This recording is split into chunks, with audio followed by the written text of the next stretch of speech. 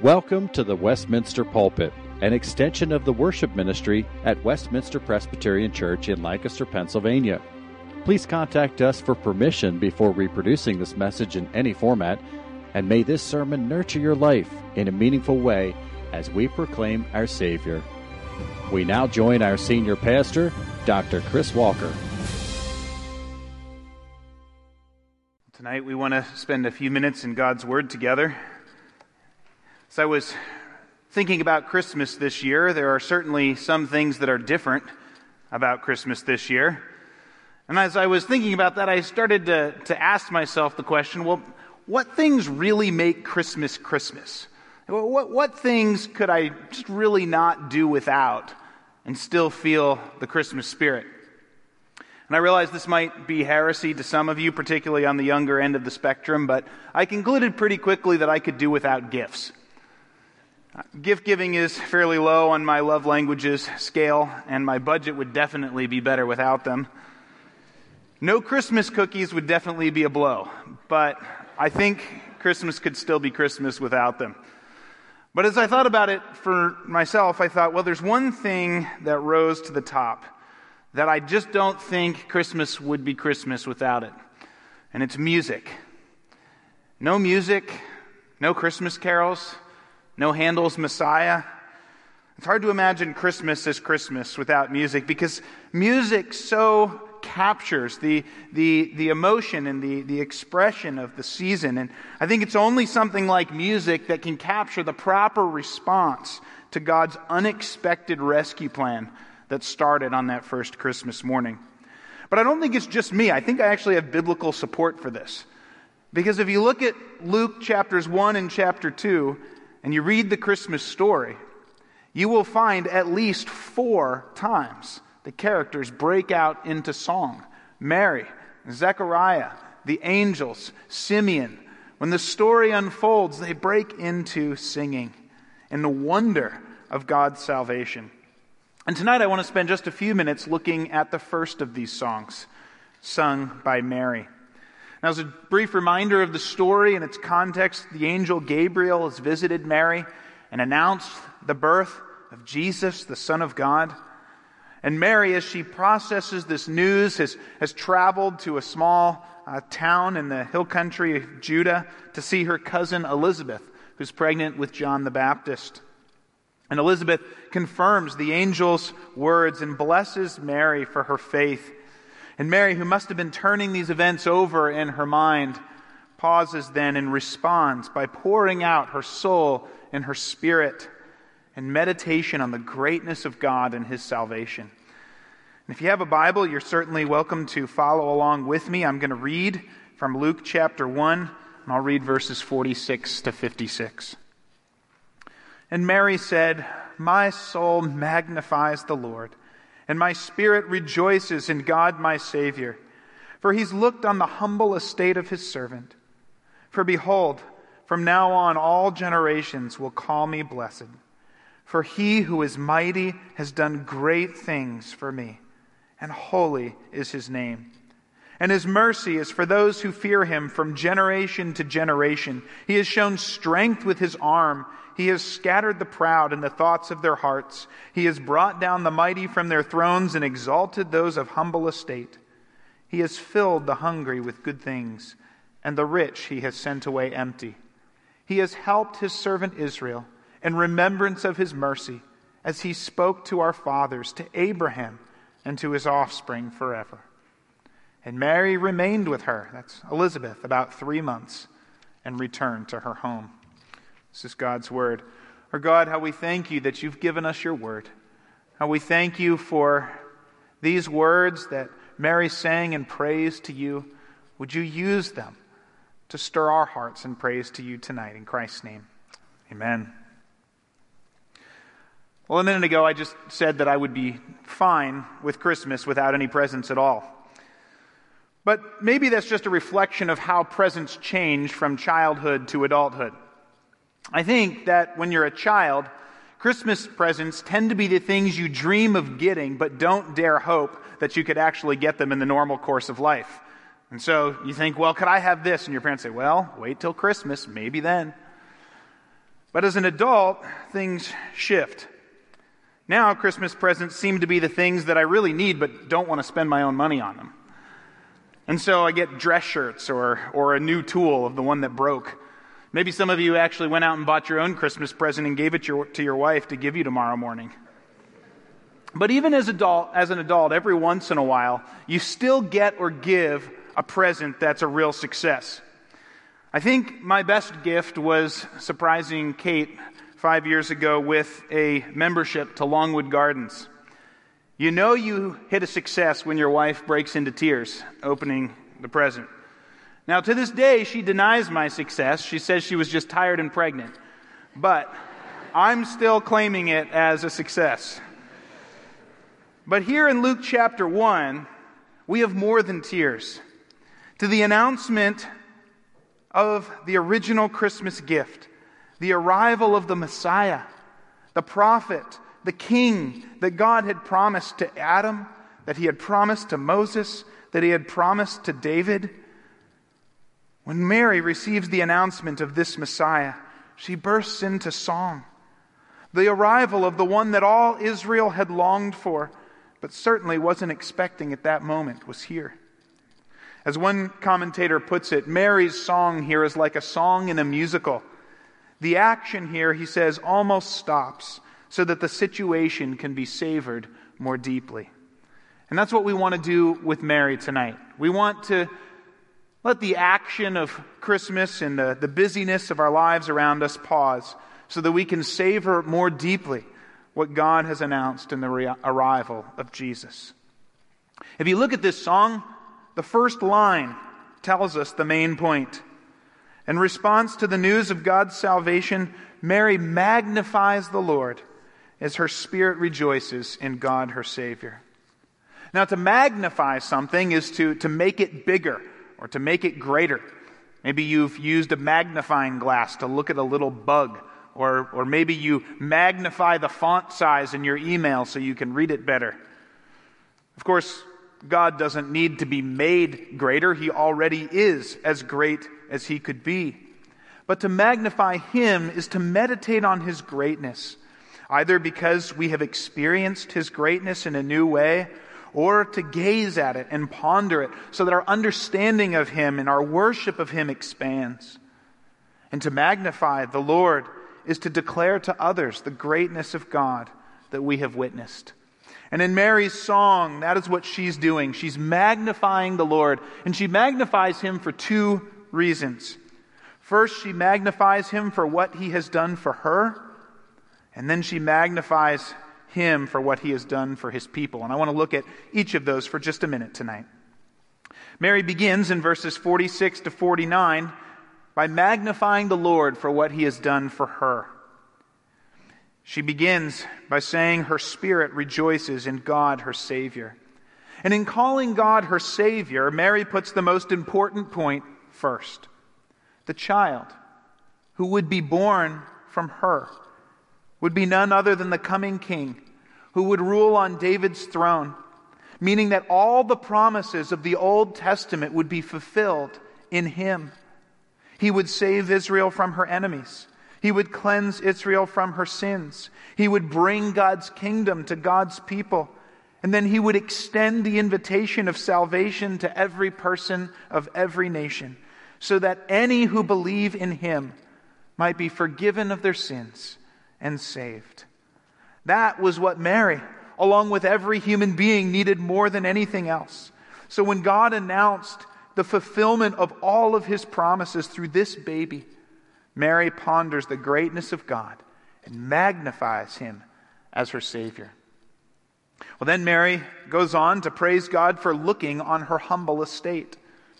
This is a phrase that captures who Mary was. Mary was a poor girl in a small town in a corner of a small country with nothing going for her other than that the Lord favored her, which of course is all that matters. But she was certainly not the kind of person who would expect God to speak directly to her. And she was certainly not the kind of girl who would expect that God would use her as the one to bring his own son into the world. But if our radars are up and if we're thinking about God's Word, we might notice that Mary is actually borrowing this phrase. She's quoting someone else. She's quoting the words of Hannah, another woman who received a miraculous birth in 1 Samuel 1, who prayed that God would look on the humble estate of his servant.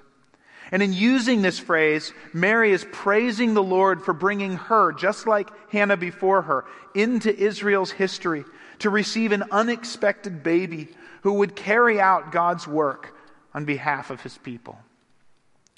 And it's being brought into this role to carry out this part of God's plan that causes Mary to rejoice and say that all generations from now on will call her blessed.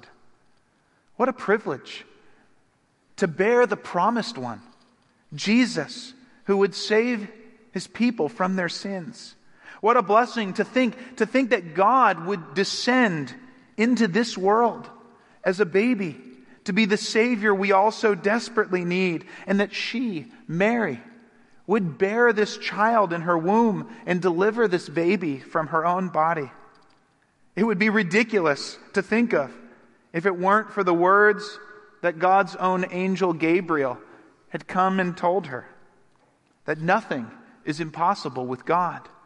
And this is the one he has been promising for all of history. No wonder, as Mary thinks on this, that her understanding of the greatness of God was expanding, and she set out to magnify his name. But even as Mary focuses on God's greatness, she closes in verse 49 with a very personal note. He who is mighty, this great and awesome God of the universe, he who is mighty has done great things for me, and holy is his name. Mary's point here is not a selfish one. She's not saying, I really like what God's doing because he's doing something for me. That's not what she's saying. Her point is rather that it's one thing to observe who God is from afar.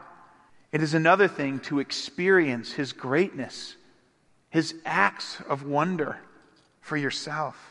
So I was thinking about this. I was thinking of one of my sons whose desire is to be a policeman when he grows up.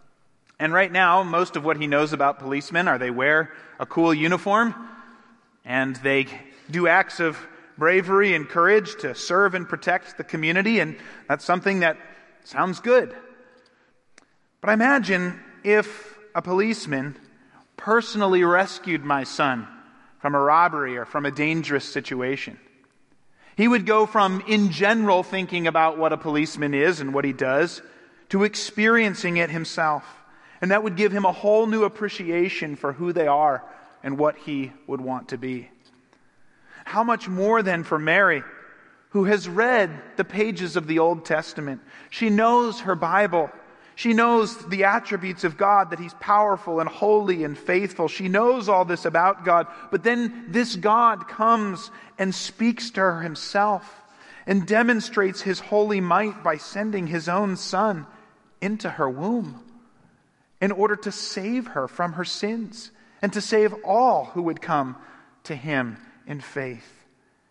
And so Mary suddenly can declare, he who is mighty has done great things for me.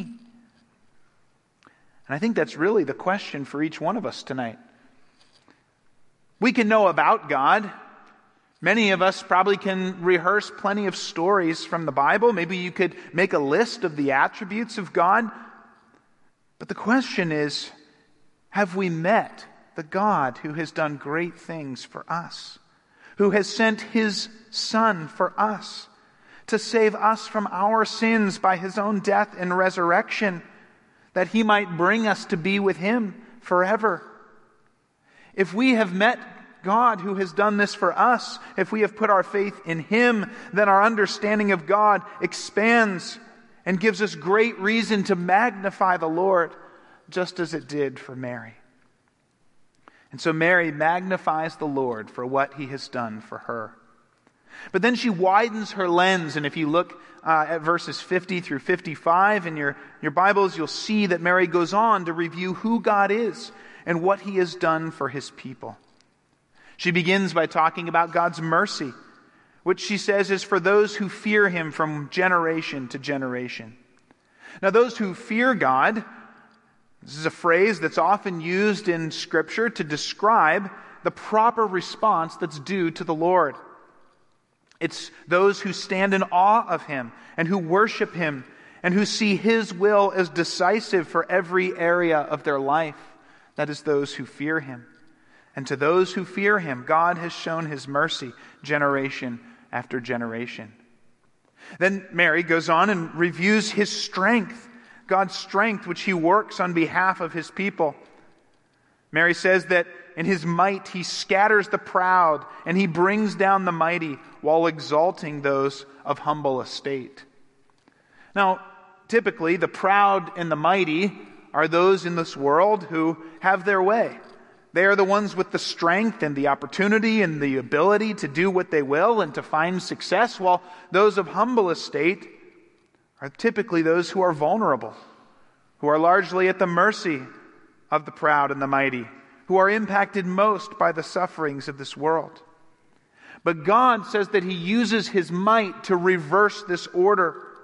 He brings down the mighty and he exalts the humble. He fills the hungry with good things, but the rich he sends away empty.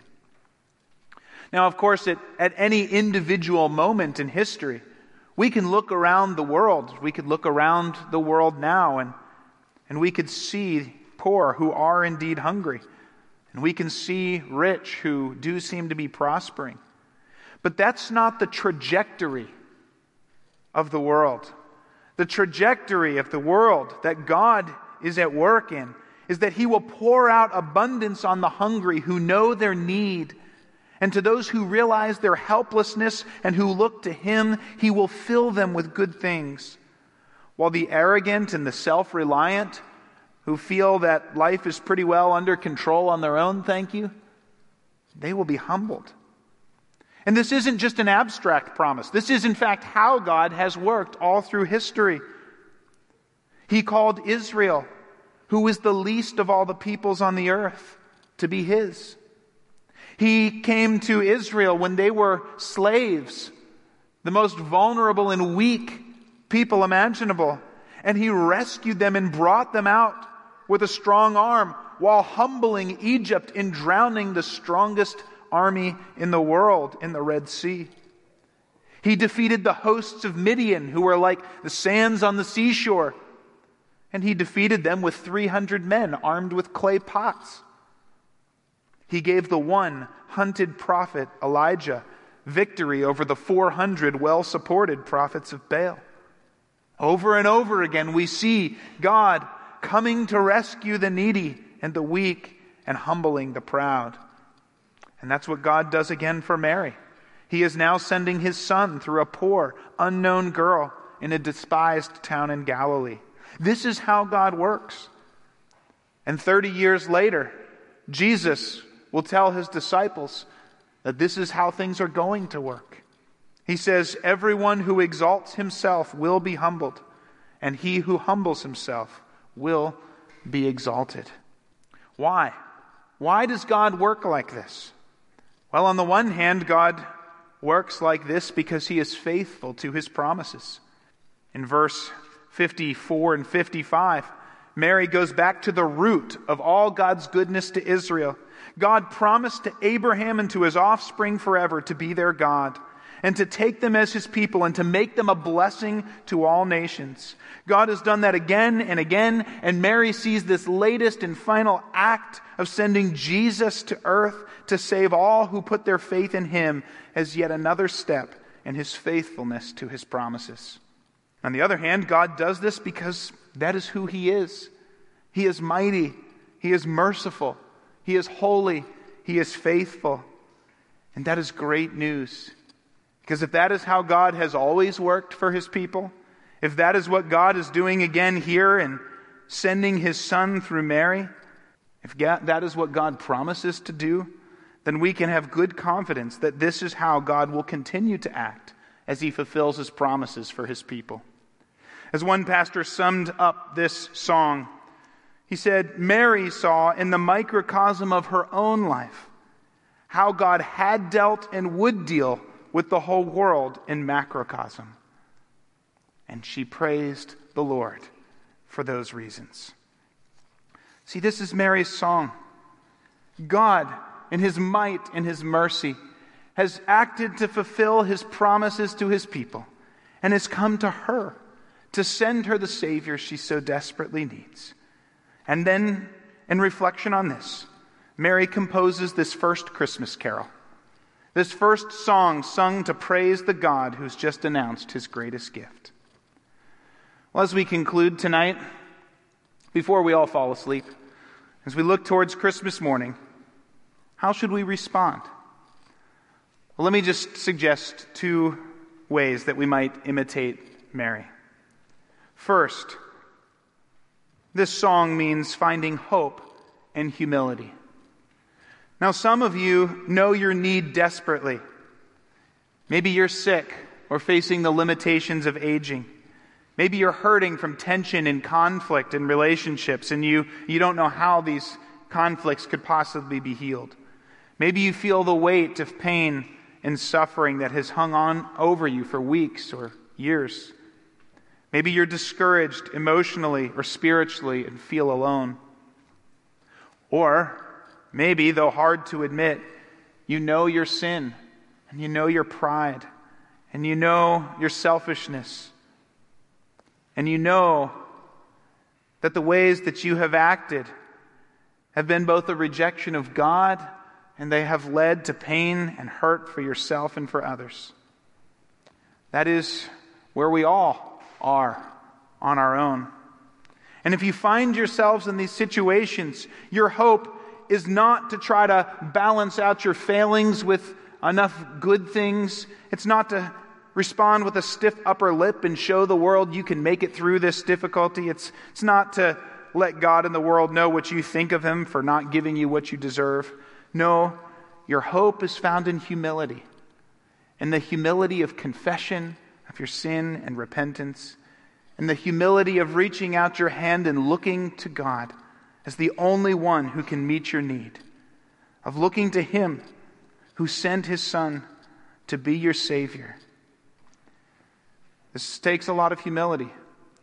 There's the famous Christian theologian from the 5th century, St. Augustine, who said, "For those who would learn the ways of God, humility is the first thing, and humility is the second thing, and humility is the third thing."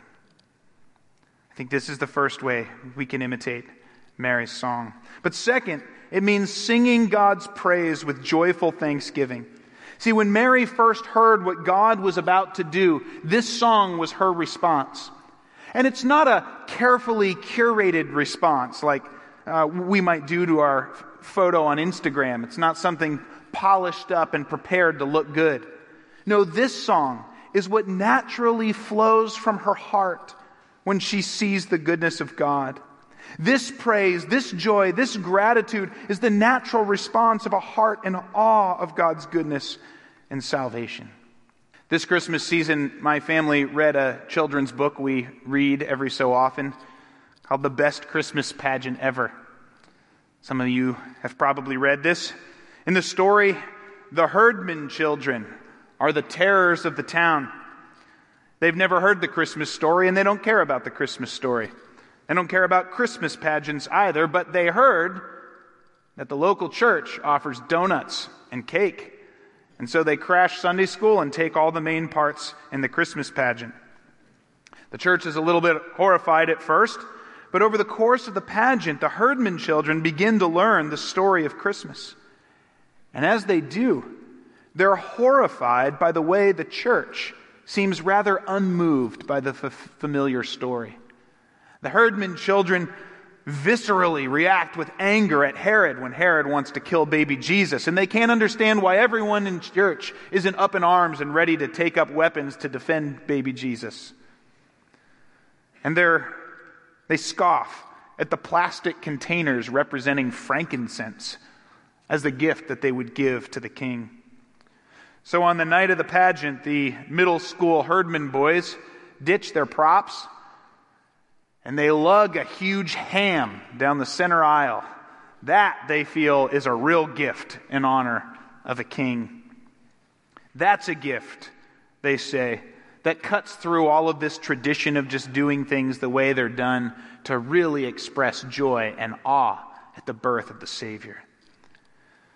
And it was, the church agrees, the best Christmas pageant ever.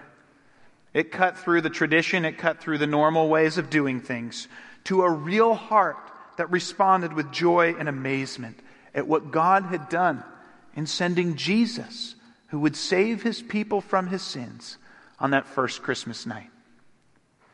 Now, I would not suggest piling hams in the offering basket tonight. I don't know what we would do with them. But if we know who this baby is and what he's come to do, we cannot help but leave tonight in awed joy and gratitude at our King and our Savior. See, a baby in a manger, it's not just a sweet, peaceful story. It's not just part of the Christmas season. This is the Son of God who has reached into our world and into our lives and has gone to great lengths to save us from our own sinfulness and foolishness and selfishness. And if we understand the God of Christmas and the work that he has sent his Son to do, then songs of joyful praise and thanksgiving will be the natural response of our hearts as we magnify such a mighty God who has done great things for us. Let's pray. Oh God, we do thank you for Christmas. We thank you that it comes around every year. But Father, keep this season from being traditional or the sentimental season of peace on earth. May it be a time when we genuinely remember that we celebrate Jesus, the fulfillment of all of your prophecies, the fulfillment of your whole plan of redemption, the one who invites us to respond in faith, that we might have salvation and pour out our hearts in joy and thanksgiving tonight and tomorrow and every day. We pray this in Christ's name. Amen. The Westminster Pulpit is courtesy of Westminster Presbyterian Church in Lancaster, Pennsylvania. You are welcome to worship with us on Sunday mornings at 8 or 11 a.m. To learn more or have questions about the gift of salvation through Christ Jesus our Savior, contact us at westpca.com. Thank you, and may Christ be glorified through this ministry, the Westminster Pulpit.